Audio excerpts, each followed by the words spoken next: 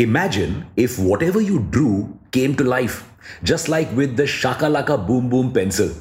What if we tell you this tech actually exists? Yes, it's called 3D printing, and it could change the world as we know it.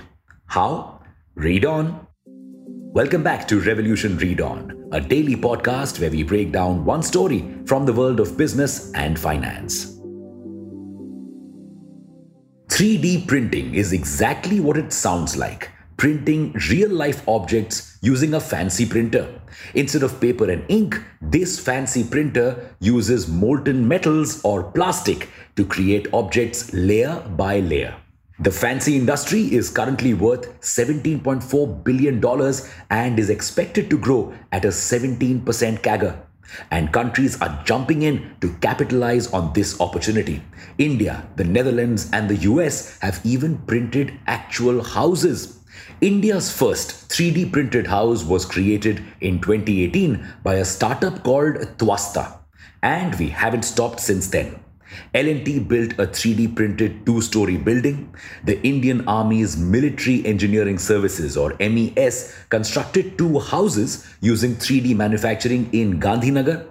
Bangalore has the country's first 3D printed post office. Companies like Tata Motors, Maruti Suzuki, and Reliance have also made major investments in 3D printing. But what makes 3D printing so lucrative?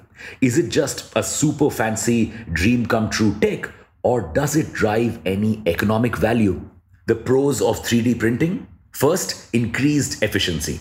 India's second 3D printed house, 600 square feet, took just 5 days to make. Compare this with the typical 5 to 6 months needed to build a decent house. Second, manufacturing cost reduction. 3D manufacturing reduces the need for extra labor, tools, and inventory storage. This reduces costs to about 30%. Third, increased sustainability. 3D printing massively reduces waste, as high as 95% in the construction industry. How? By using a technique called additive manufacturing. Instead of taking a larger piece of wood and cutting it down to the required shape, you can simply add the right amount of materials layer by layer. Also, since the work is done by machines, the room for error is almost close to zero, saving time and effort. 3D printing can basically print anything. Anything from fuel nozzles to vintage car parts to entire rockets that could take us to space. And we've also started exploring its benefits on the human body.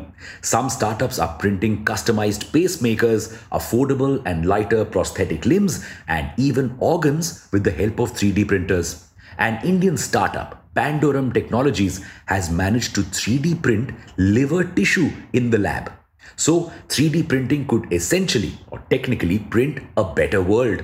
But interestingly, this tech has existed since the 1970s. Why hasn't it gained more popularity and become mainstream? 3D printing wasn't built for manufacturing. It was built to make quick prototypes that could help companies understand their products and improve them. We've ultimately realized that this industry holds a lot of promise than just prototyping. But unleashing its true potential comes with many challenges. First, high setup costs. Setting up one or two printers for prototyping was easy, but setting up a whole system that can print at scale requires a lot of capital expenditure, which many companies and brands cannot afford. Second, not fast enough. 3D printing can cut down time in industries like construction that depend on manual labor. But when it comes to full-scale manufacturing, it is pretty slow. For instance, a Lego factory manufactures 36,000 Legos per minute. On the other hand, it takes 4 minutes to 3D print one Lego. Third, lack of tech and skills.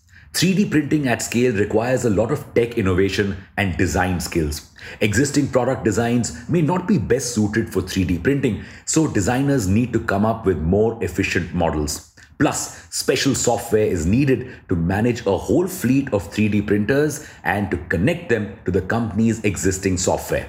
Now, the question is, how can we overcome these challenges and unlock this tech's true potential? India has launched a national strategy for additive manufacturing to promote 3D printing. This strategy aims to create 50 India specific technologies, 100 new startups, 500 products, 10 existing and new manufacturing sectors, and 1 lakh new skilled manpower. If we can actually achieve all of this, we could become exporters of 3D printing related tech and design services and grow our infrastructure super quickly. Read on Insight, 3D printing could change the dynamics of the construction industry, bringing more focus on house design than the actual construction. So, if India creates more design experts, we could significantly increase our export bills by exporting our services. But that day looks far away. Currently, India accounts for only 1.4% of the global spending, while the US accounts for 36%. India imports 80 to 85% of 3D printing equipment. To increase India's share in the global 3D printing industry to 5% in the next 3 years, just a strategy won't be enough. The government needs to increase spending to boost research and development, reduce dependency by developing domestic skill and technology, and incentivize global startups to set up 3D printing plants and factories in India.